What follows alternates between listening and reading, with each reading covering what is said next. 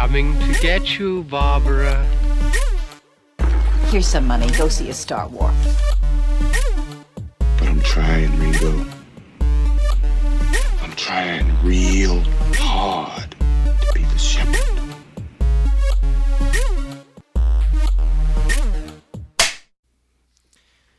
Welcome back to Long Walk Talks. My name is David Hensley. I'm the owner and creative director of Long Walk Productions, and I am joined today, as always, by my two co-hosts, Stan Wilson Lee. Hello. And Chris Wilson Barnes. Are you open? Yes, we're open. I assure you, we're open. He took notes.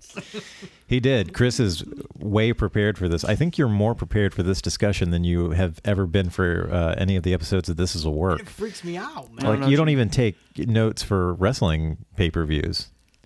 Like, Why would I take notes on that rubbish? Yeah, that's a good point. So if you haven't figured it out already, or if you didn't listen to our prior episodes leading up to this, we're following up our Quentin Tarantino Quarantino discussion by focusing on a different director. This time around, we're going to be talking about Kevin Smith for the next 6 months, specifically the View Askewniverse, which means that we're not going to be discussing films like Jersey Girl. Jersey Girl, or what was that movie he did with Bruce Willis and Tracy Morgan? Cop Out. Cop Yeah. Out. And the Or- Canadian trilogy. Or, yeah, we're not going to talk about the Great White North films. That movie that specifically came about because Bruce Willis on the set of Die Hard 4 was like, we should do something together. And then it turns out doing something with Bruce Willis was a terrible idea. Yeah. I am, because we also can't do, and since I'm a huge fan, I would love to discuss about this one of these days if we could, Red State, since it's not part of the... We might, well, I don't know. I had considered making like a bonus episode out of the Great White North films, but I also, I don't want to talk about Tusk because I haven't seen it and have no interest in seeing it. Yeah, that's fair.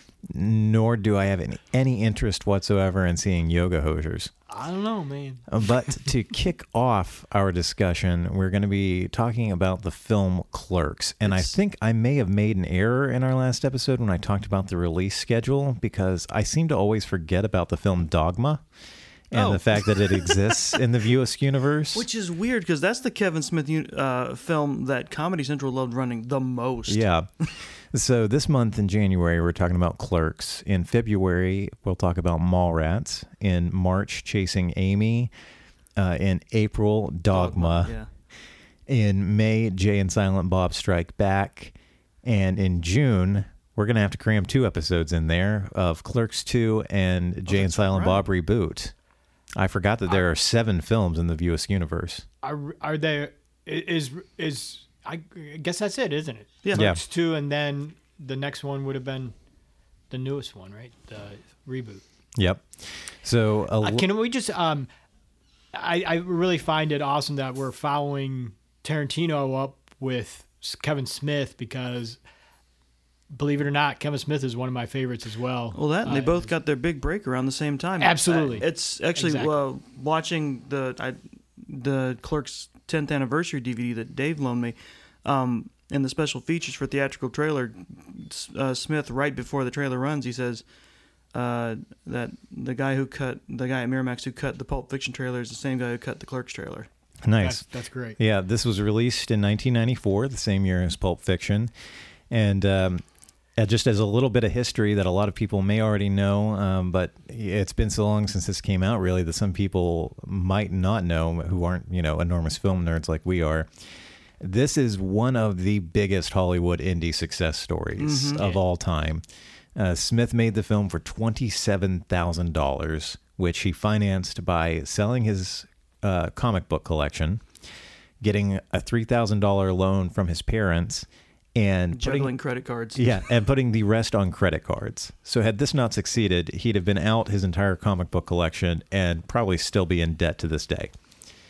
But instead, it got picked up by Miramax. It became a cult classic, and it kicked off his film career. And was it one of the influences for Rodriguez and his, or were they all like happened in the same time? And they all happened decided at to do it roughly the same time. Yeah, they all happened at roughly the same time. Like the early 90s was a big boom for indie filmmakers because Rodriguez had already made El Mariachi in Mexico Okay. by this time, and Desperado came out in 95. All right. So shortly after this came out.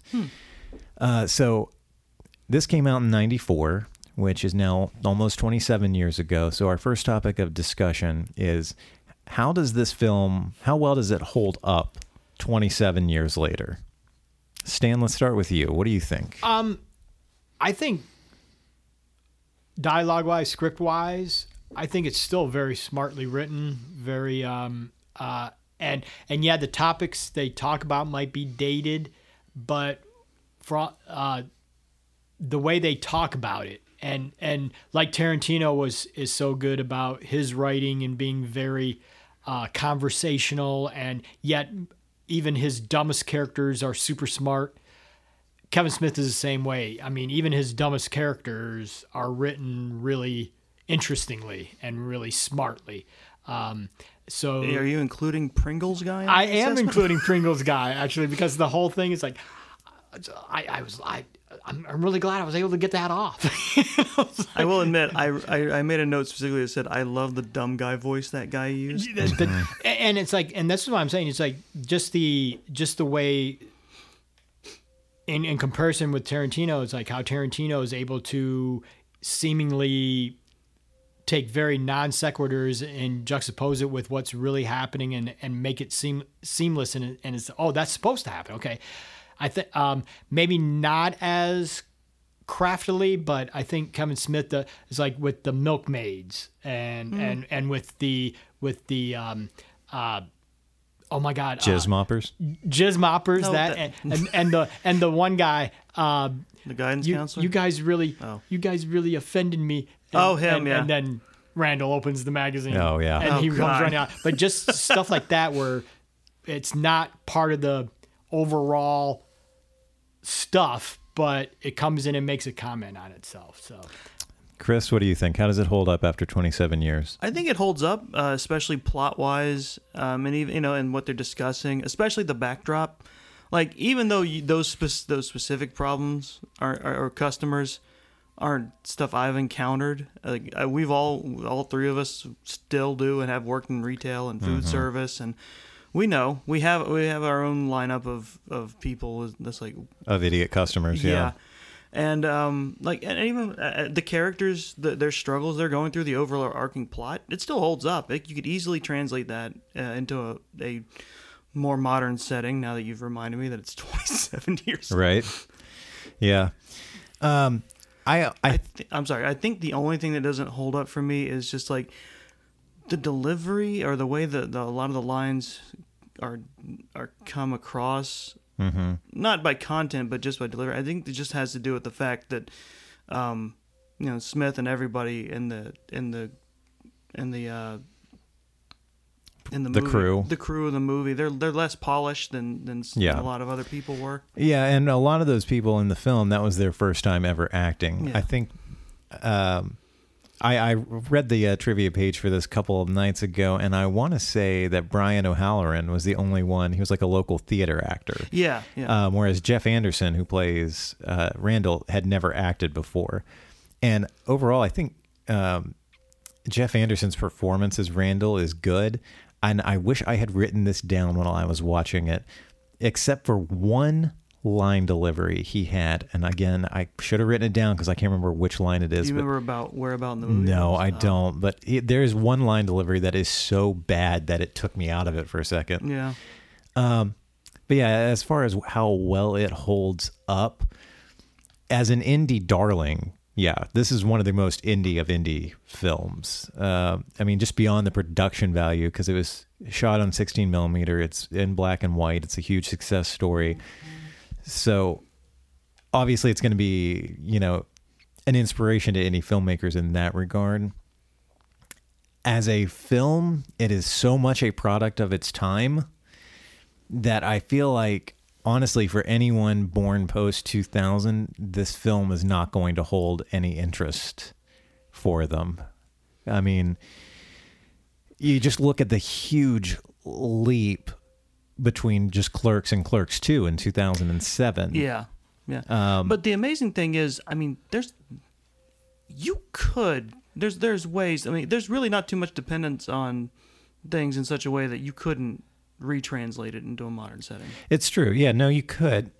But in the context of its release in 1994 and in the context of how it was created. Oh, yeah. Yeah. I mean, in 1994, the majority of his $27,000 budget went towards a camera Yeah. and 16 millimeter film. He had and at the renting the editing equipment and all of that. because he also had the good fortune of, like, he was working at that place at the time. Or, Yeah. And they were Yeah. like, yeah, you can use the building after hours or something, or like that, rent it out. Nowadays, you can shoot a 4K film on your cell phone, and lots of people do. So, yeah, I don't know. I feel like just anybody born after a certain time is not going to appreciate the film. I'm thinking you probably have to go into Clerks already having established yourself as a Smith fan.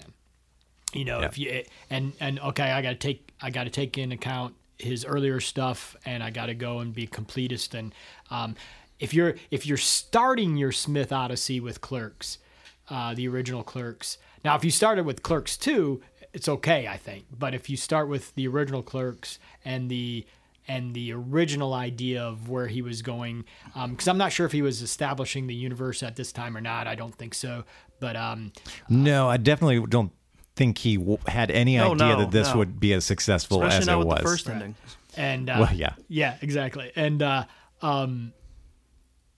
but the idea of figuring out where Jay and Silent Bob came from, you know, let's go watch Clerks. So it's like, yeah, I agree with you in the sense that if you're just starting your Kevin Smith Odyssey, that's probably not the film to start with. No. It should be a film that that establishes him as a decent filmmaker, i.e. Chasing Amy or something, and then going back to finish his au revoir in the sense of, okay, let's see where it started. It is in a way kind of like like I love Mickey Mouse. Let's see the first thing you go and watch Right. Steamboat Willie. Right. And you're like, whoa. Yeah. But in the sense of, okay, his writing ability was pretty, like with Tarantino in his early stuff, it was evident early.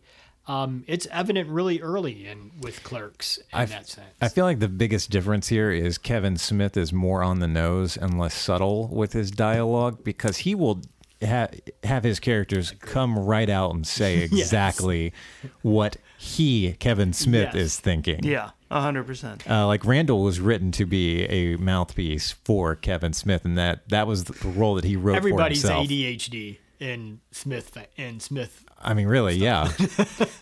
Oh, yeah, and I mean, they comment on it in the movie about how some characters are just emphatically blunt about what Yeah. they're talking about. So I also feel like it's unique in that as far as I can tell, it is literally the first of its kind. Kevin Smith has talked about the fact that there were no movies about these types of characters at the time. Now, the late teens, early 20-something slacker is such a cultural norm now. But at the time, you look at what this was coming off the heels off of, and you know, what were movies about at the time? They were about politicians, firefighters, cops, soldiers, action heroes, Wall Street. To go from all of that coming out of the 80s into two guys who work in convenience stores, it's such a jarring juxtaposition. These guys aren't action stars. They're not, cops. In Jersey. Yeah. Yeah, they're two clerks in Jersey. We're always bad about this. We never give a recap of what we're talking about just for people who haven't seen it. We just have to kind of assume it's been 27 years. Either you've seen Clerks or you haven't at this point. But for those, or at least watch the animated show. Yeah, or That's not seen quite the other- same, though. I mean, because the characters were softened immensely. That's for what that. That's what I'm saying. Is They were that made more likable. If you want to experience Clerks, maybe start with the animation, the animated series, and then you get a kind of a more Yeah. softened and what am I saying? More contemporary. yeah. Well, for an stylization of it. indie nerd like me, this was one of the films that kicked off my obsession with movies and movie making. This, Reservoir Dogs and El Mariachi, and that's why I hold all three of these directors in such high regard. Even though now I can look back on it and its flaws are glaringly obvious. Like, I saw this at 15 years old and I just thought that it was pure brilliance. But yeah, for those who don't know, the film is about Dante and Randall, two workers at two stores that are right next to each other. It's a combination because there's one guy who owns a convenience store and a video store together. And Dante works at the Quick Stop and Randall works at RST Video badly. And it's just a day in the life from about 7 a.m. to about 9 p.m. for the two of them and all the insane shit that happens around them.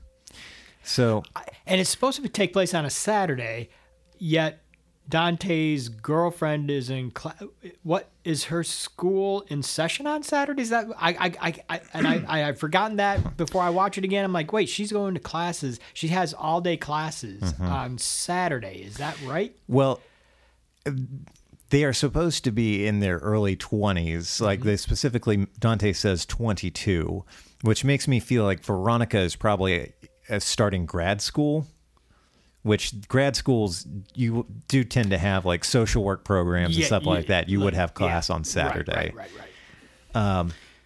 Sorry, Chris, what were you going to say? Oh, no, nothing. I was thinking about, because they are like early 20s. It's supposed to be like, basically this whole movie is like, the folly of youth. And can I put it out there that I would have picked Veronica right off the bat. You're supposed to. Oh, God, you're supposed to. So that last moment is pretty intense, man. I damn near included as a topic of discussion, who would you pick, Caitlin or Veronica? And then I thought about it, and I was like, any person who watches this movie and would pick Caitlin is a fucking moron. There is nothing positive said about her by anyone other than Dante, and that's just his lovelornness. Yeah, my first note about Veronica. Veronica is the rock of Dante's life. He depends on her too much for stability. Yeah. And it's Silent Bob that clicks it into Dante's head. There's lots of beautiful women out there, but not all of them will bring you spaghetti at work. Yep. Most of them just cheat on you.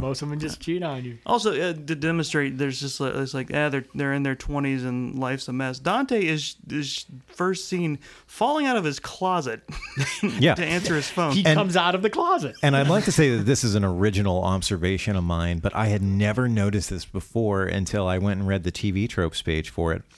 Part of the theme of Dante's character is that he is so passive aggressive and he hates inconveniencing people, which you find out from frame 1 of the movie. When it opens, his dog is sleeping on the bed and Dante's in the closet. Yeah.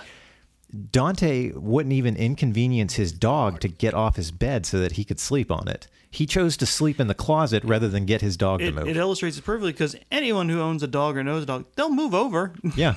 And the naming of Dante is purposeful because he's a writer. So the whole, Also, Randall's introduction is so perfect. It just illustrates what a perfect shit he is. Yeah. But Randall again is the one that's got the shit together. Well, okay, that segues, thank you, into our next topic of discussion, which is who's worse, Dante or Randall? Stan, what do you think of the two characters?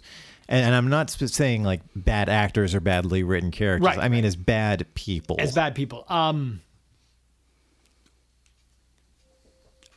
not sure as actors ourselves, as directors, we can't really say either of them are bad. I can, but continue. But the idea that you can't both play bad. Yeah, we've both worked with bad actors. So I will 100% point out when somebody is just a flat out playing bad a character.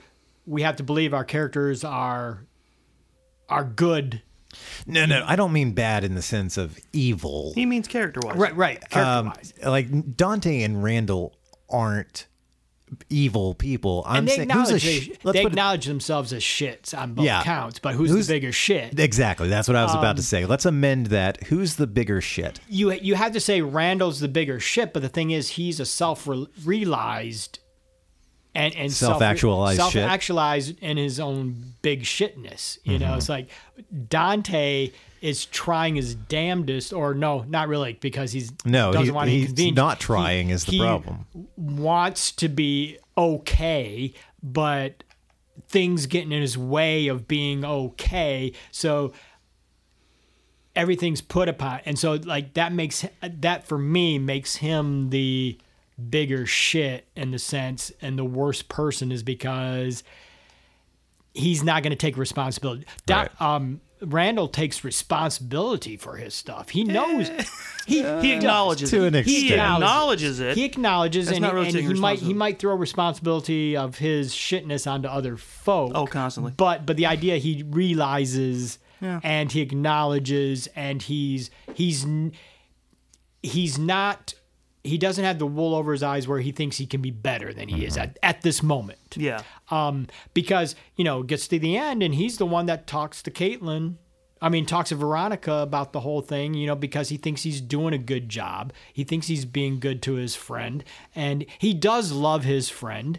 And for the most part, he's a pretty good friend if he's your friend, but if he has to choose to be your friend. So the idea that and Dante wants to be friends and be good for everybody, and then because circumstances don't allow him to be good for everybody, I'm the put upon one. This sucks. Why did I have to work today? I wasn't supposed to even be here today. Yeah. So that, to me, it's like, and I can say that because sometimes I do that and I find myself falling into that, and it's like I really hate putting that on other people. So it's like I'd rather be out here, and if I'm going to suffer, I'm going to suffer on my own. So. I think we're all guilty of that to an extent. Oh, Few sure. people are just as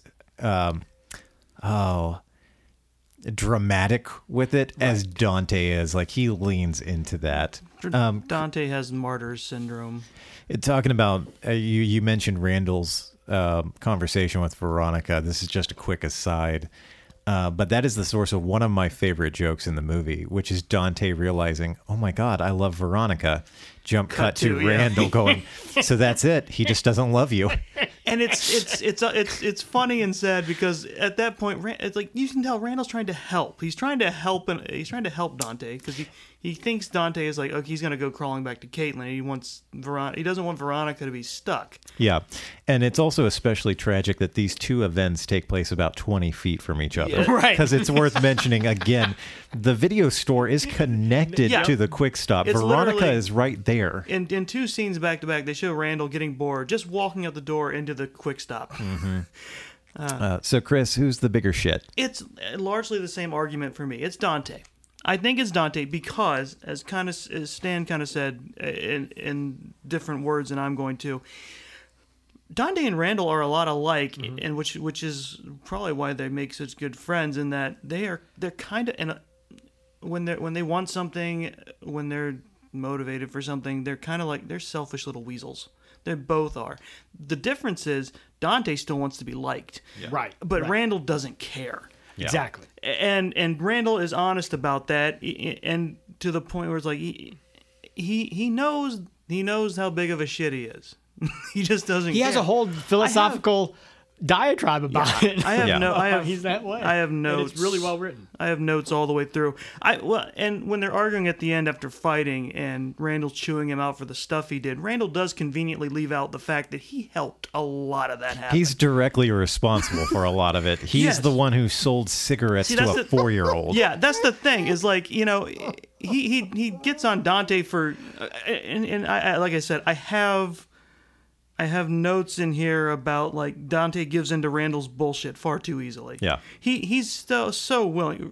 It's just crazy. But the thing is, Randall might have instinct, but Dante allows it to happen. That is true. And because he's like, it's my store. I put Randall in charge. It's like, I get that. It comes down to neither one of them wanting to take responsibility for their own shortcomings. I want to close the store and play hockey. Well, there's no better, in my opinion, illustration of how I don't want to say toxic their relationship is, but I'm how sorry, I do have to It kind of is. reemphasize. I really do believe they are really, really close friends. They are. And I are. think they are great, great friends, and I think they're great together. they are, but I don't think there's any better illustration of Randall's influence on Dante and how willing he is to pull the rug out from Dante than their conversation True. about Randall's friend that died or broke his neck trying to suck his own Oh dick. yeah. Oh, And- That's my favorite joke of the whole movie. And Randall being like, yeah, everybody's tried to do it. A few minutes later, when Dante's like, man, I could never do it. I could never reach. that's what that note was about. That's what the Dante gives into Randall's bullshit way too easy was about. This story. Go ahead. Yeah. You're a pervert. Randall tells this whole story about a friend of his broke his neck trying to suck his own dick. He tells Dante, yeah, every guy has tried it. And Dante's like, really? And then a few minutes later, Dante admits that he he has tried tried it. I can never reach. And I then could never Randall- reach. And then Randall's like, you tried to suck your own dick? You fucking pervert. I One, laughed that is- really, really, really fucking hard. yeah, one, I was disappointed because Dante, you've known this guy. You've known this guy for long enough to know what he's going to do to you. Two, it's like, of course, most guy friends will do this to each other too. And it's a really craftily edited and timed joke because they pull into right as the punchline happens, and he said, "You fucking pervert." They pull into the funeral parlor to go visit their dead friend, and which leads into another great joke. And then right It's under that really is well my edited. note about the $500 fine. Dante fucked himself over by trusting Randall for his own selfish goals when he knew better. Yeah. Yeah, it's like that's the thing. He knows what kind of, how Randall's gonna act. So Randall didn't know this little girl was gonna smoke it. He thought she was Okay, buying it for his mom. even if he doesn't have peripheral fucking vision, I know. he knows he's handing shit off to a tiny person. I know, I know, but- I know. You're playing. I know. I got you. Yeah, and I don't think Dante could have. He knows Randall is a shitty employee. I don't think he expected for Randall to be so shitty at his job That he doesn't- wouldn't even notice. The 4-year-old. What did Randall? The 4-year-old. He does say, "I didn't think she'd smoke it." Randall says that. Yeah, he knows like, because "I like didn't despite think the she was fact gonna that that smoke scene has no herself." audio. But continue your argument about who's shittier. No, it's Dante. It's just at the Okay. end of the day, it's Dante. And I know you have a counter argument. I do, and I feel like the shittier person of the two is Randall. I can understand an argument either way, honestly. Dante's shittiness comes from a place of ignorance and laziness. He's Yeah. not willing to try to better himself. He's comfortable in his discomfort. Which Randall says, yeah. But Randall is outright malicious Mm-hmm. with some of the shit that he does. He outright spits water in a customer's face because the customer was pissing him off. Funny enough, he does Because he that. doesn't care about the job. Well, that and the fact that he's also proving a point that Doesn't Dante to define just it. stick up for himself. Weirdly Right. enough, Yeah. Dante actually is shown throughout the movie doing his job that he is being paid to be there to do. Randall runs off customers left and right and seemingly doesn't rent a single movie the entire day. admittedly, there's one that's just Randall just not caring more than being outwardly malicious, and that's the video order. Yeah, there's the video order. And And he was really great with the order. it's especially I'm sorry, were you gonna tell the trivia about it? oh yeah, the fact that Jeff Anderson refused to actually Say that in front of read a that. kid, yeah. He refused to read those titles in front of a child. So that's why it's a two-shot. It keeps cutting back and forth. It's just probably them having fake stuff reeled off to the mom. Yeah, but yeah, that's just my opinion on the two. I get it. No, you raise a good point. Yeah, I mean, what's worse, the inadvertently malicious or the willfully malicious? Yeah, the Dante is harmlessly shitty. Randall is harmfully shitty. There is one point where I am completely on board, and that's when he's reading the paper and the woman is showing him the videos. and she tries to just Oh pretend to I don't sex- appreciate your ruse. Yeah. The quote here after he says that is, "I hope it feels good to be right. There's nothing more exhilarating than pointing out the shortcomings of others, is there?" And it resonated with me because my note is, yeah, Randall's being a terrible employee, but there's so many people who love to do this to the people who are actively trying to help them all the time. Well, it also speaks to Randall's hypocrisy because as he is saying this line, he is pointing out this woman's flaws. Oh, sure. Randall's hypocrisy in the film is astounding. Randall is almost the perfect devil's advocate. He's definitely the perfect devil on your shoulder. Mm-hmm. So that's my opinion. Randall is the shittier of the two people. So let's move on. Our next topic of discussion, this is a fun one. What is the most 90s thing about this movie? Is it the casual homophobia? Is it the fashion? Is it the punk/grunge soundtrack? Stan, what do you think is the most 90s aspect of the movie? Well, to go with this, I mean, the soundtrack is that because that's his favorite. I mean, Soul Asylum is on it. Yeah. So it's like, I'm not gonna hate that soundtrack. You know, Fun it's fact, a great soundtrack. fun bit of I love trivia. that soundtrack. This is the only movie in history where the soundtrack cost more than the production of the film. I was wondering, how did you get that? That's all in post. I was about to say that's got to be Miramax once they were involved. The movie cost $27,000 to make. The soundtrack cost $30,000 to license.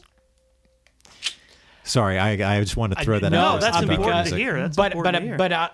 But the thing, it might have been. Oh, here's my biggest 90s thing. That was my meta answer. The soundtrack. So I'm watching the credits, right? And for the indie films of that time, there was a big thing of doing a thank yous to all the people that helped you out to get the movie made. And one of the last ones is big thank you to Harvey Weinstein. Yep. That might be the biggest because everybody thanked Harvey. That had to have been time. so hard for Smith and so many other people. Everybody. I mean, even the people that have come out that he hurt them were thanking him in 93, well, 90, 91, 92, 93, 94. Yeah. Well, since Sex, Lies, and Videotape, so 89. Yeah. Hey, that's a hard topic to avoid because there's nary a film that Weinstein didn't touch that became immensely popular. And it's unavoidable for Smith because he launched Smith's career. Yeah. Yeah, I mean, he launched Tarantino's. Yep. And I'm hesitant to say that he lost. I'm hesitant to say he launched Rodriguez's career, but he definitely helped. Yeah. Because Desperado was it wasn't Miramax. What was the other? Dimension. It was a Dimension. It film, was Dimension. which was an offshoot of Miramax. I mean, and so that probably would end up being because everybody loved Harvey, or at least the Weinstein brothers, and because he was the man, just thanking him was the thing at that time. Yeah. And so it's like if you worked with Harvey Weinstein, you had a chance at an Oscar. Even if you were doing a $27,000 movie, you had a chance. But in the sense, I love the soundtrack, and even though it might have been the most, and that Miramax might have had a hand in it, but I think Kevin Smith, those were some of his favorite bands that were on it. So it's like, probably because Soul Asylum comes back and is featured in Clerks 2. Misery, and even though he was Jersey and they were Minnesota and stuff, but still he knew that scene. Probably the most 90s thing would probably be Jay and Silent Bob stuff. What they wore, what they looked like, how they acted, the whole stoner rock. Caius. Jay kind of looked like he was straight out of a documentary about street kids from that time. That's exactly what I'm saying. Is that you had the whole Arizona, Texas desert stoner rock feel going on with them and throughout the movie. And then there was hockey.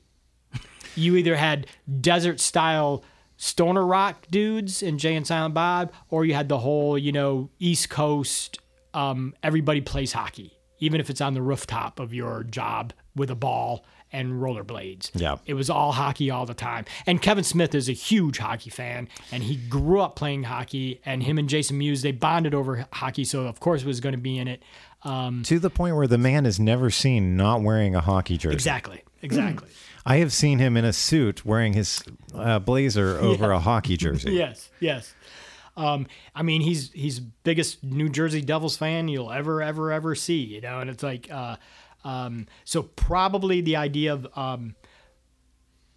sports and punk rock connected at that time, because that was probably the first time where sports and punk rock actually met face to face and meshed and loved each other.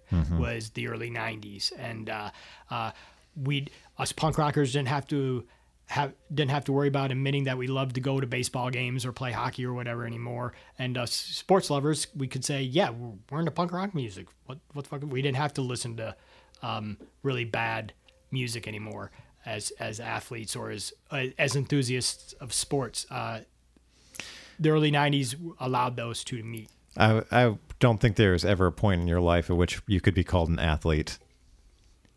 Dude, I played sports all the time. I mean, I got my shit beat out of me. But I was the one that they tried to break their bones, but they would end up breaking their own bones. So let me say that I never broke any bones playing sports, but they all broke their bones trying to break my shit. So fuck them, man. That's all I got to say. What a weird flex that was. Chris, what is the most 90s thing about Clerks? Well, the easiest things were the technology. I mean, there's one scene where Dante calls to check in where his boss is on a payphone. Employees only phone. Yeah. Oh, that's just another subtle hint that the boss was a bastard. Not just disappearing up to Make you Vermont. pay for your Not call. just disappearing up to Vermont for 4 days, but yeah, the employees only pay phone. It's Yeah. like, Jesus. I had to make an order. I had to pay to make it. Yeah. Oh, I mean, the video store had a phone. Yeah. The video store had a regular Yeah, phone. that's true. There was the fact that there was a videotape rental store, the boombox with the tape deck that Jay and Silent Bob are rocking. I mean, it's just like it was harder for me to just look at the styles and go, yeah, that's totally 90s. It is, but it's just like I grew up in that era, so it's just like, okay, yeah, that looks normal. Yeah, I can relate to it. Yeah. So it's not too out of Yeah. proportion for me. Yeah, and then to be reminded, it was 94. Yeah. That was going to be my answer, is the video store. Just the mere existence of one. Again, kids born after 2000 would have been on the tail end of video stores and probably don't remember them or would have the appreciation that people like us would. Oh my God. But They were awesome. I used to think about how great it would be to work in a video store. Yeah. I always wanted to. I never did. I applied at both the Blockbuster where I grew up and the one here in Rock Hill, and I never got hired. The last Blockbuster, the one that still exists, sells as a souvenir, a souvenir Blockbuster rental card. As a piece of merch, and I have in my wallet right now my actual Blockbuster rental card. Mine is somewhere in my house. I have also in my apartment one from a local place called Pick-a-Flick. I remember Pick-a-Flick. Yeah, Video we had one where I galleries. grew up. Oh God. Family video. I don't think I kept Family video, yeah. I don't think I kept it, but I ended up about a week or 2 weeks before they finally just closed up for good. I had like a Hollywood video. Hollywood Video. So there was. Hollywood videos were So I grew up in a little town called Dacusville. That's in Greenville, South Carolina. Yeah. And there was a Blockbuster that was just a mainstay. From when I was a kid all the way up until they finally closed all the Blockbusters. But a couple of miles away, there was a freestanding building that was just a series of different video stores. So it was a family movie. It was a Hollywood video. If there was a movie, a VHS chain in the 90s, this place was one of them at some point. Do either of you... did you guys have, or do you remember movies? I do not. Their mascot was a cow, and the name of the store was literally MOOVIES. Movies. Movies. If that hadn't already existed, man, that would just be part of Kevin Smith's universe as part of the movie chain. Yeah, exactly.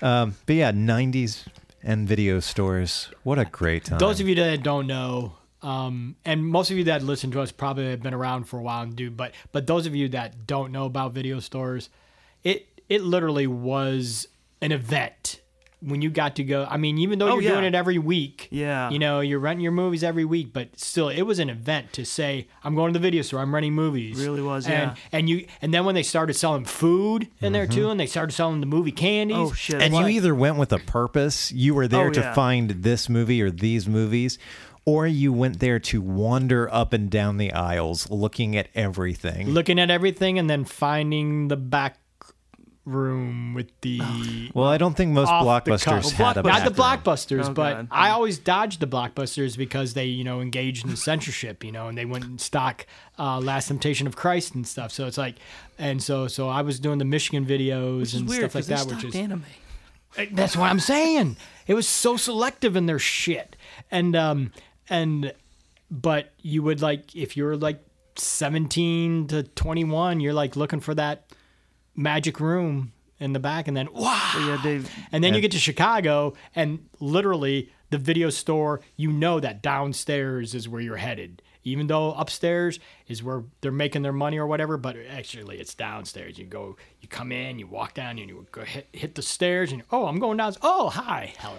What a metaphor, Chris. Well, I remember more, and my memories are more in line with yours, where it was the magical, or maybe on a Friday I could ask my mom, hey, could we rent like a video? Like Friday nights when you could do that and then get a pizza for dinner. Yeah, it was awesome. And like the Blockbuster at its peak when it had the candy rack. Of course, it had and then they started stocking like they had popcorn and candy. It was awesome. And you're right. Yeah, it's just like wandering up the aisles. I had the same feeling. My two favorite things from being a kid is just wandering in a video store, wandering around in a bookstore. Yeah. Same feeling. Exactly. And it's like when you're a horror movie fan, video stores were the shit. Yeah. You know, it was great. I will say that the one thing that that video stores and streaming services have in common is that it's always going to be a struggle. Do I go with something I've already watched a million times, or do I take a chance on something new? And 90% of the time, you know what? I'm just going to watch this thing I've already watched a million times. But at least with streaming, I will say the upside of streaming is if I hate this, I just got to hit a button to back out of it. I don't have to eject it, put it back in a case, and drive back to the store thinking about how terrible If it was. it comes out of your machine. Oh, God. Yeah. And no one nowadays is ever going to know the struggle of popping in a video and the credits immediately coming up because the asshole before you didn't rewind it. Nor are most people these days even going to understand what rewinding a tape means. Be kind. It's Rewind. it's gone the same way as the floppy disk becoming the save icon on computer programs. That's true. It's true. Did you print the save icon for Microsoft Word? Oh yeah, there's that tweet about someone holding up handing a floppy disk to a younger person. It's like, oh, so I remember. God, I'm going to sound old in a second. God, I remember when they stopped putting A drives on computers. But no, talking about video stores, man, it's like, and this is one of the reasons why I love both Tarantino and Smith is because they are so in love with that particular time with video stores and stuff like that, because that's where they started, and they discovered so much of their love of movie making and stuff by either working or by actually renting the movies and being customers at video stores. And it's like, it literally, I loved video stores. Yeah. It was the place to go. It's like, it would be my solace. If I was feeling bad, I would just go in the middle of the day and go to the video store and look at movies. There was one summer where where we live, there's a big kind of like small strip mall area that's called the Commons, and that's where the one I mentioned, Pick-a-Flick, used to be. Yep. Video. Pick-a-Flick. And one summer, when it was one of the first few, it was like one of the, either the first or one of the second summers I was allowed to be by myself during the day in the summer. I had a bunch of money saved up, and I would almost every day during that summer I would go over to the video store and I would browse around because they had like a $1 rental. Yep. Some sort of deal for certain videos, like $1 rental, and I would rent one and watch it and take it back, and it was just that was just my summer right there. When I first moved here for college, the Blockbuster is one of the first places I figured out to go. Like it was high on my priority list to find one anyway, but it just so happened that that was one of the first places I found out. Oh, that's where that's at. The 90s. All right. So this last topic comes because in thinking about the character of Randall and how we all sort of know somebody like Randall, either directly or indirectly, either spot on or halfway. I mean, and even if it's not like one person who is like him, we all have our moments. Yeah, but some more so than others. Some more so than others. Brings me to our final topic of discussion. How many Facebook status updates would Randall have posted over the course of the movie if this were set in modern day? I don't think he would post anything as himself. He would probably post them as Dante. Oh, see, no. No. Dante, No, Randall wouldn't care. Randall strikes me as the kind of person who absolutely wants you to hear his opinion, and he's going to make his opinion known at all times.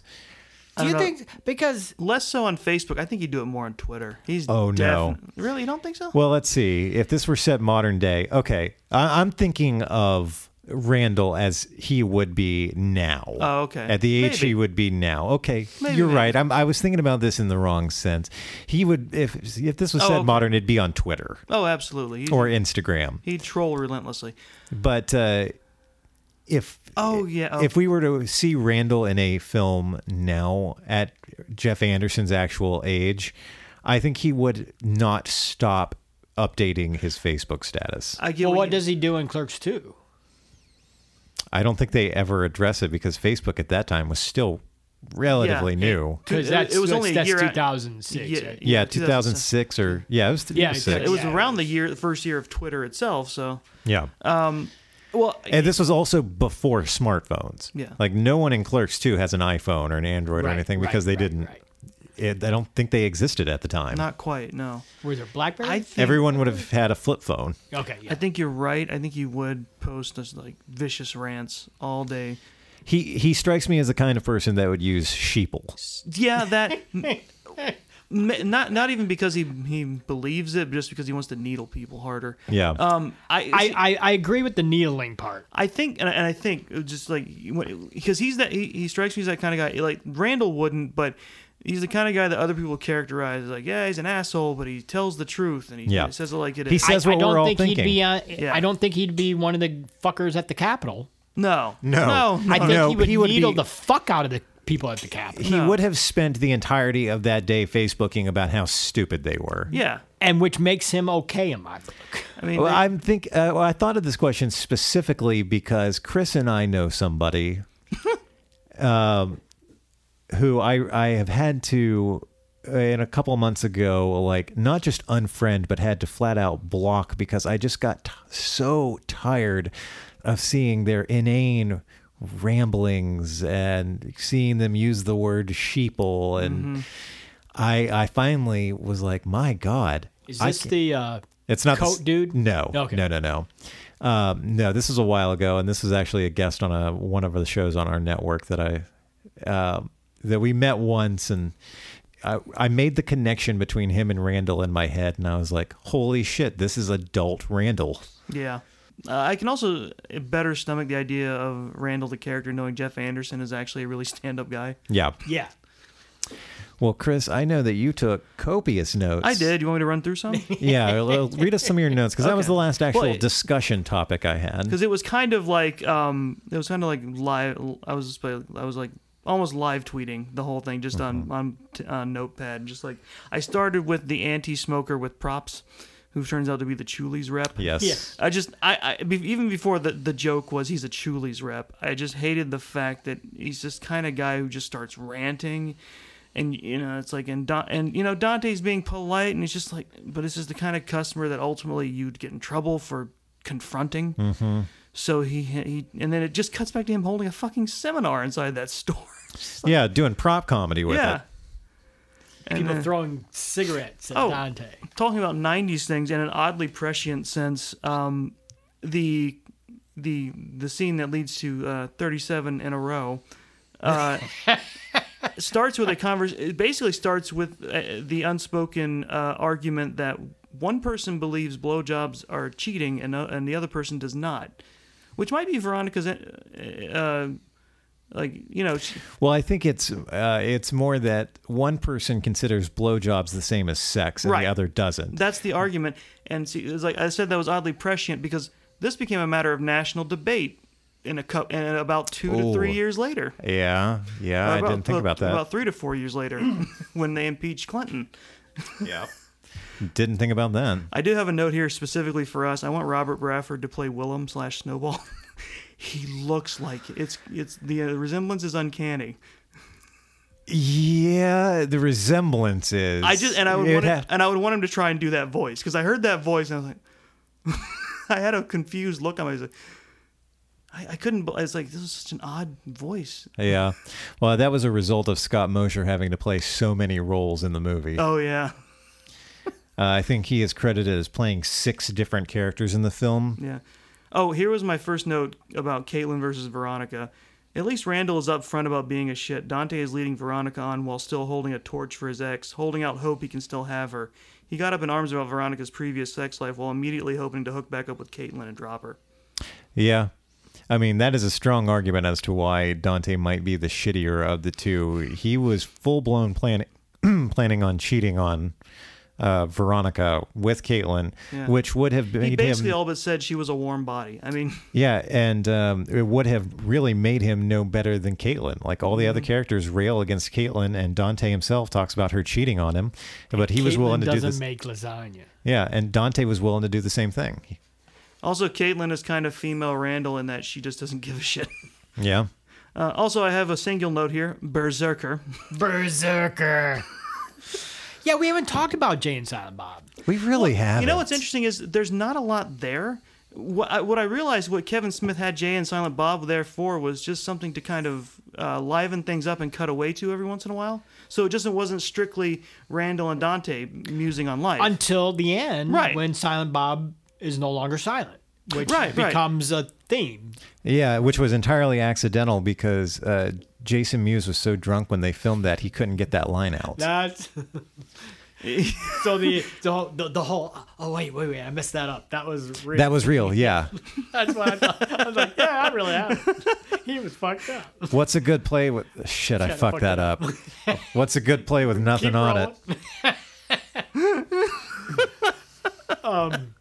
But yeah, we haven't talked about the reason for the View Askew idea and what makes the View Askew universe. Yeah, I had to explain this to Stan the other day, what constitutes a View Askew film, and it's the inclusion of Jay and Silent Bob. I think it's just like he liked those characters and just like them being just like little, side bits in bigger stories. And really, there isn't, aside from his one and only line, there's not much to say about Silent Bob in this movie because Kevin Smith as Silent Bob literally just stands there and smokes cigarettes the entire movie. Right. Except when he breaks it down and dances. Except, for his very brief moment of dancing. They're pusher's mind in their corner. That's what they're Pusher's mind in their corner. However, Jay is the king of the non sequitur. You talk about having cutaway material. Every time you cut away to them, something ridiculous is happening. Like, I don't care if she is my cousin. I'm knocking them boots again tonight. Or as I was telling Stan earlier today, one of my favorite, completely off the wall fucking jokes is talking about blowing Silent Bob and going, I'll line up 5 more guys and make like a circus seal. Yeah, and he does the motion. and then later, there's the homophobia where he's like, oh, you like that? Oh, great. Yeah. Well, and then at the end, before Silent Bob says his stuff, Jay has gone through this whole really groovy thing with Dante. You know, it's like everything's cool. You know, it's good. And then he totally reverts after he fucks up his line and reverts. Let's get out of here. Let's stop talking to this faggot. You know, it's like you know, and Silent Bob stops and does Drops his knowledge. drops his knowledge, and it literally is knowledge for Dante.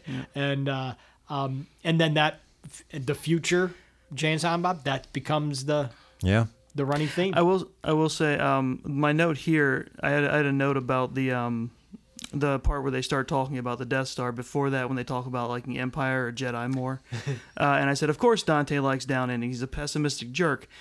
And I realized something. Dante liking Empire, I think, is supposed to be a hint to the original ending that doesn't happen. Because if spoilers if you don't know, the original ending ends with after Randall leaves, Dante's closing up, and a guy just comes in to rob the place, shoots Dante, and takes the money and leaves, and Dante dies. Yeah, kills Dante, robs the store, and leaves. Yep. And I realized that whole conversation before the Death Star thing is that, that's an allusion to, that's how Dante's gonna go. Mm-hmm. Well, that and his repeated insistence that I'm not even supposed to be here today makes it even more ironic. More ironic and tragic. Egg guy should have been thrown out for touching all the eggs and putting them in his mouth, and of course smashing them. And then there's the customer montage. Yes. It's like we've all got our special ones. Yeah, we really do. It's especially funny now, the coffee guy. What do you mean you don't have any ice? I'm supposed to drink this coffee hot? That's especially funny in light of the whole McDonald's hot coffee thing, and also just how popular iced coffee has become. I've got one right here in front of me. I've seen tweets about that still happening. Like people wanting ice in their coffee, just ice in their coffee. Yeah. Not like an iced coffee. Toilet guy before he dies. Oh yeah. My note here is give an inch, people take a mile. I was like, because this guy's one, he's oversharing about himself. Oh, for sure. And two, he's like, okay, so you got a bathroom? It's employees only. Yeah, but I really got to go. Okay, fine, it's back that way. What kind of toilet paper you got back there? It's kind of rough. Well, it's gonna hurt my hemorrhoids. It's like, I need something to read while I'm back there. Can I have a magazine? No, one of the porn magazines. Like, yeah. And of course he dies. He dies jerking it. Yeah. And that might have, and I'm not sure if I felt sorry for her or did not feel sorry for her, but when Caitlin ends up thinking that's Dante. I don't know how you could not feel sorry for Caitlin. Like, despite all of her shortcomings. I do feel sorry, but like they're not the same body type remotely. No, I mean, like, that was an extra special moment of stupidity on her part, confusing the chubby, short Jewish stereotype for Dante. I mean, so many things had to have gone wrong in order for this scenario to have happened. But and her realization I still was a really good moment. feel terrible for her. It is. It's bad. She felt terrible. She had to go to the hospital. It leads to They put her in an ambulance with the dead guy. It leads to what is probably the darkest joke, in my opinion, in the whole movie, when they're making the realization and Dante goes, somebody just raped Caitlin. And Randall goes, she just said she did all the work. Randall's a stickler for semantics. Yeah. And there's a Jesus, whole card named after that. You want to talk about jokes that you could get away with in 1994. Good luck trying to put that joke in a movie now. Well, and I'm not saying that's a bad thing. They didn't. I don't know if they could get away with it. It's just because nobody knew Clerks as a movie and what was going on. You know, it's like it may have been seen by a few people, but those few that saw it were in the know. So it's like, and they decided to keep those in the know. What are you talking about right now? And what I'm saying is that it wasn't necessary, because that's one of the reasons why it was an independent film and that he was making the movie he wanted to see. And it's like, because nobody else was going to let that do that kind of joke. It's that's the fun of an indie film, no oversight. Exactly. Yeah. And but yeah, now that, you know, a Clerks remake would be overseen by a, totally non-independent studio, you know, and it's like, but we get Clerks 2, and they still have the donkey punch stuff. So. The donkey punch? You mean the donkey show? Yes, that's what I was trying You to don't be want to good get punched about by it. an actual donkey. And you don't want to get donkey punched either. You don't want to get. We saw a movie about that. It was Yeah. wild. Unfortunately. Oh, here's my actual note about Randall. Cousin Walter, Randall's ability to troll Dante is amazing, especially because he keeps getting Dante to go along with Yeah. it. That's the note I meant to read earlier. Oh, okay, tabloid guy. Tabloid. My note here is the transaction is over. Please leave. Right. Because I've been stuck with so many of these customers who just they desperately want to talk about something that you don't want to talk about. It's become an ongoing theme. Thankfully, not where we work, but whenever I stop for cigarettes, it seems like every other time, when at the time of the afternoon that I go, there's this one cashier who knows me at this point, and when I come in, she'll grab my cigarettes Yeah. and have them ready for me to ring up. And the last couple of times I've gone in there, there has been one old dude who just wants to stand there at the register and continue talking to her until she just starts ringing me up and he gets the hint. Jeez, yeah. It's But yeah, I don't understand that. it's the sad desperation for human contact. I I think. guess. But it's like, you know what? It's not fair to do it to people who, A, aren't paid enough for it, and No. B, they're not allowed to tell you to fuck off Yeah. unless they don't care like Randall. Yeah. Oh, here's my next note about Caitlin. Caitlin is bad, but Dante's a disingenuous sucker. Caitlin and Dante represent all the most impulsive, worst decisions young people make when they think they're in love. Yeah. Wow. Well said. I just think that sums them both up. They are just two halves of the same idiot. Yeah. Well, No, it's just Caitlin's never been in the same boat as with love as Dante. You know, it's like she totally recognizes. It's like maybe this time because you know she's not going to get married to the dude because she's come back actually because of Dante. And so that revelation is pretty intense, but I don't think I don't think she's as representative of that teenage love bug as Dante is. Dante has never left that teenage. Well, love they're bug. like Chris is saying, they're both sides of the teenage love coin because Dante is the in it for the long haul type and is just devastated whenever any relationship ends. And Caitlin is the love 'em and leave 'em type. 100%. And we've all known, and men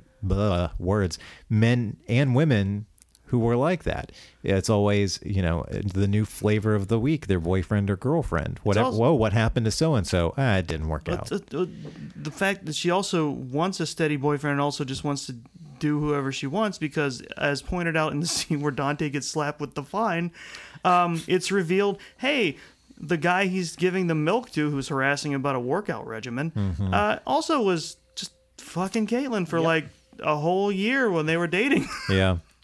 And now gets with his sister.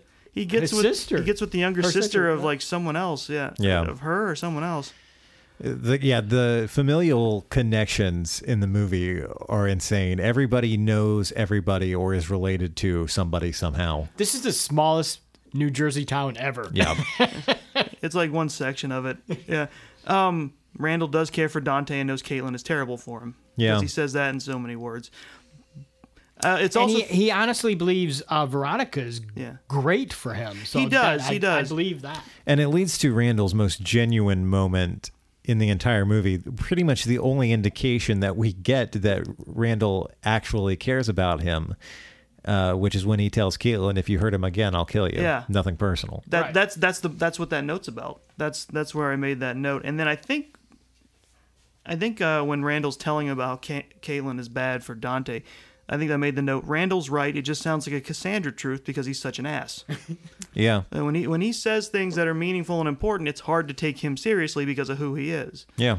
Veronica versus Caitlin. Man, if even Jay can see it. That was my note there. Right. And the thing and I think Randall is. I really do believe Randall is vilified, not vilified, but vindicated at the end of the movie when they have their fight. Yeah.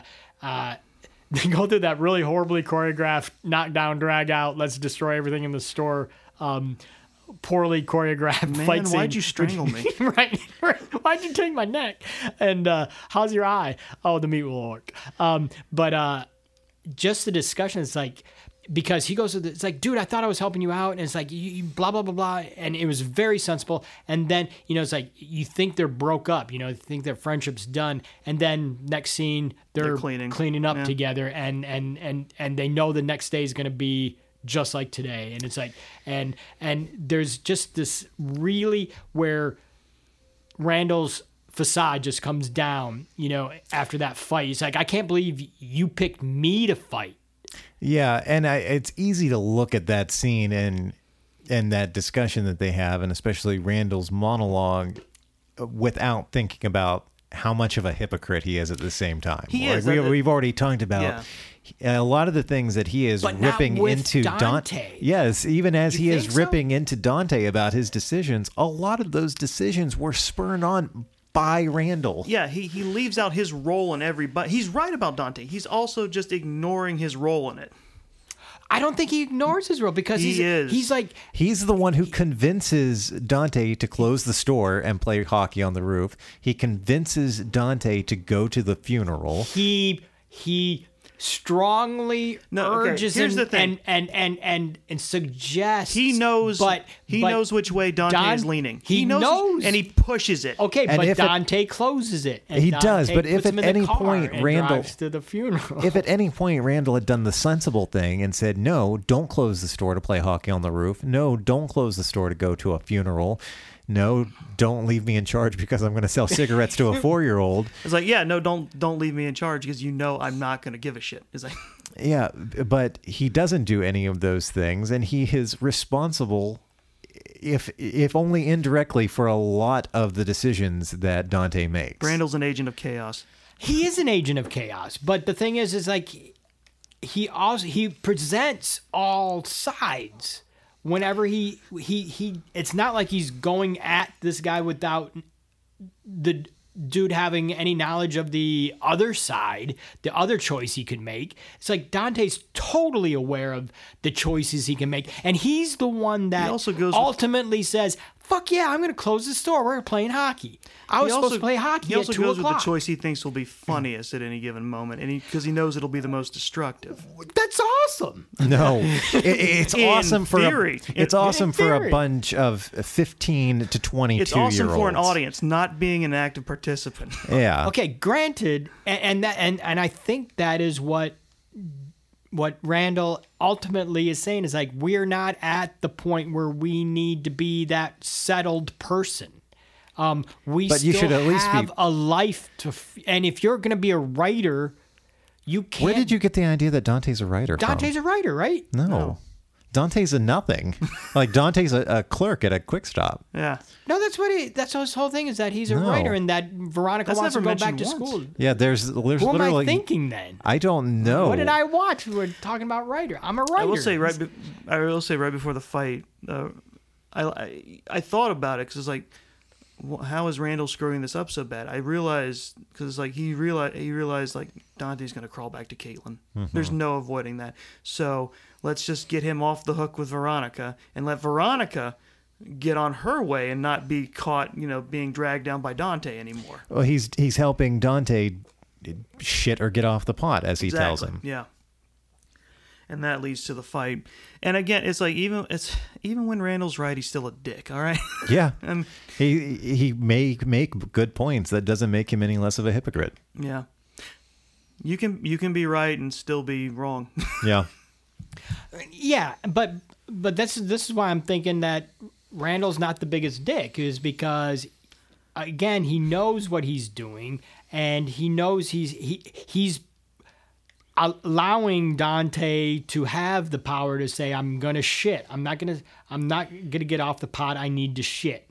And it's like he's offering Dante the ability and offering Dante a vessel to say, yes, I'm going to do this. And then Dante his vacillation just kicks him. It just fucking fucks him up all the time. I And can it's be like, cruder about this. In terms of dicks, Dante's a grower and Randall's a shower. And it just goes back to Sure. Randall not making the sensible choice ever. Randall doesn't ever sit down, Dante down and go, look, cheating on Veronica with Caitlin makes you every bit as bad as Caitlin. Don't do that to Veronica. She loves you. You need to sit down and have an open, honest conversation with her. Instead, he chooses to have the conversation with Veronica behind Dante's back. But they do have the moment where he's like saying, you need to talk to somebody. You need to, if you want to be with Caitlin, but you need to talk to Veronica. And and he knows Dante's not going to do it. But the thing is, he does present it. And Dante has no problem saying, the only time he actually considers saying, okay, I'm going to talk to somebody is when Silent Bob opens up and says, you need to do this. And he says, oh, that's right, I love her. But the thing is, he should have had already decided that so Randall didn't have to do it himself. Yeah.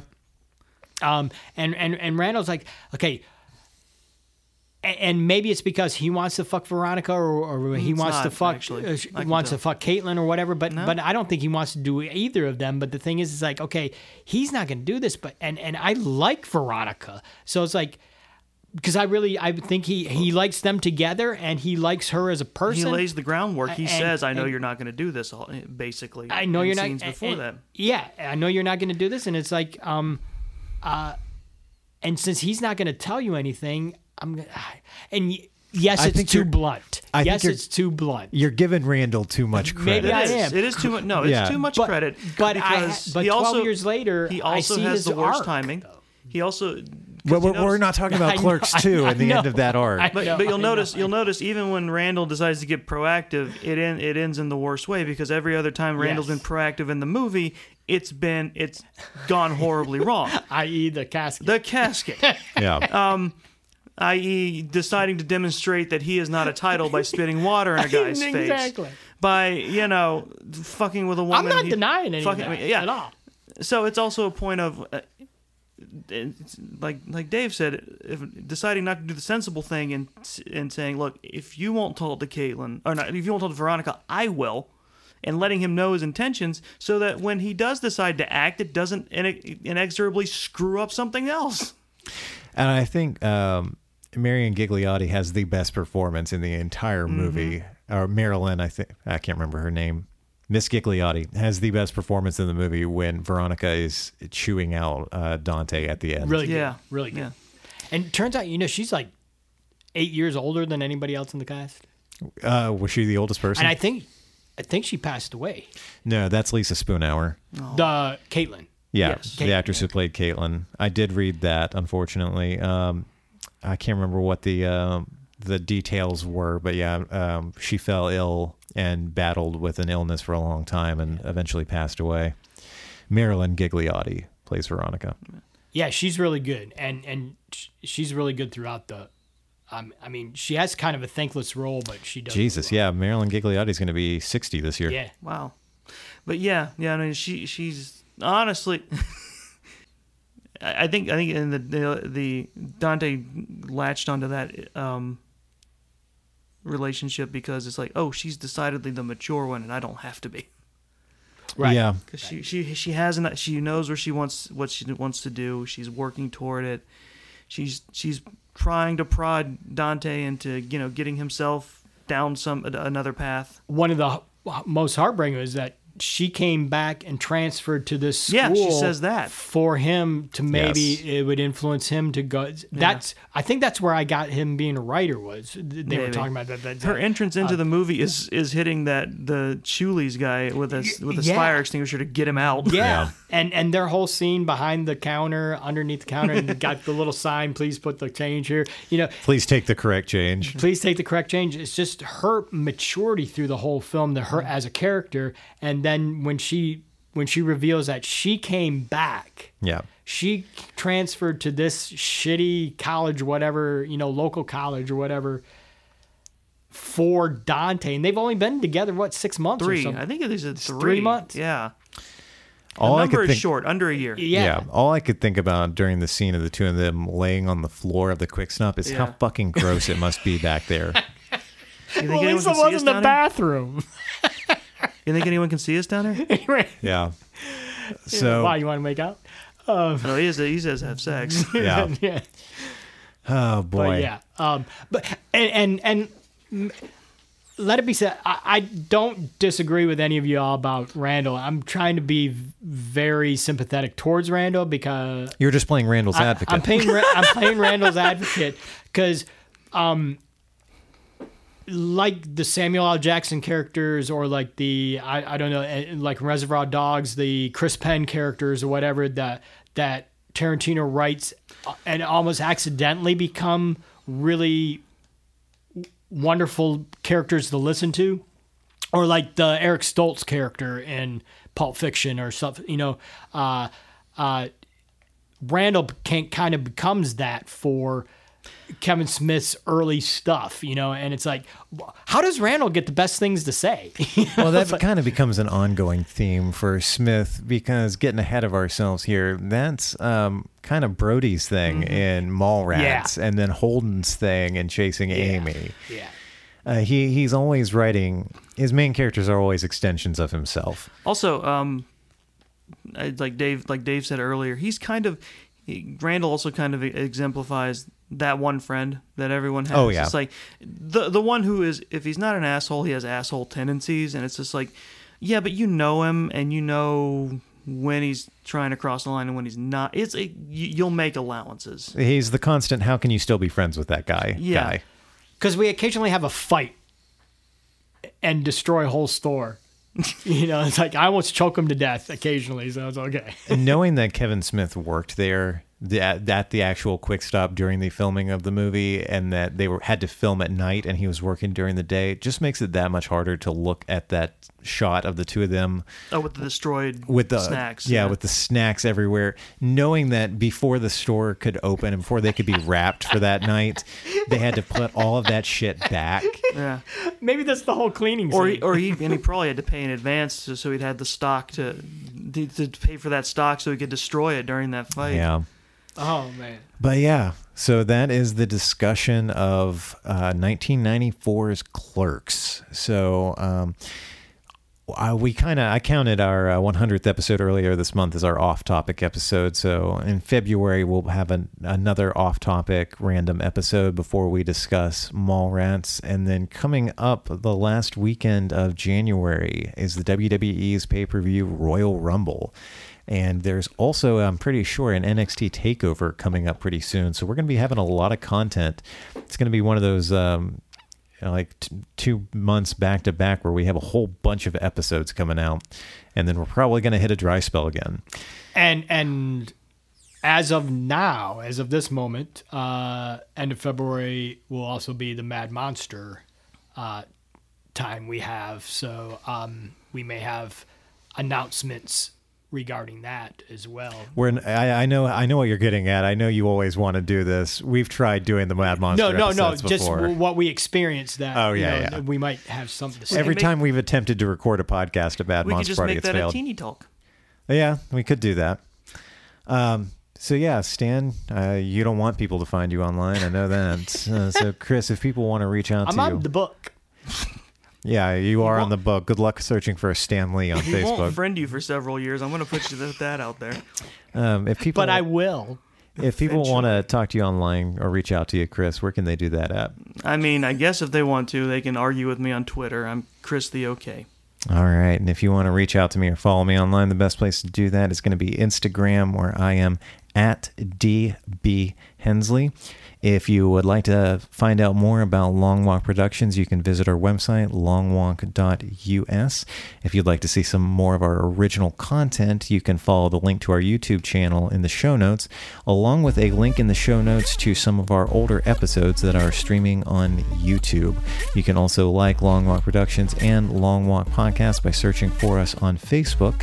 And if you enjoy this show, please make sure to leave us a rating and a review on whatever platform you are listening on. Thank you very much for listening. Peace out. You open? I'm not even supposed to be here I'm not today. even supposed to be here today.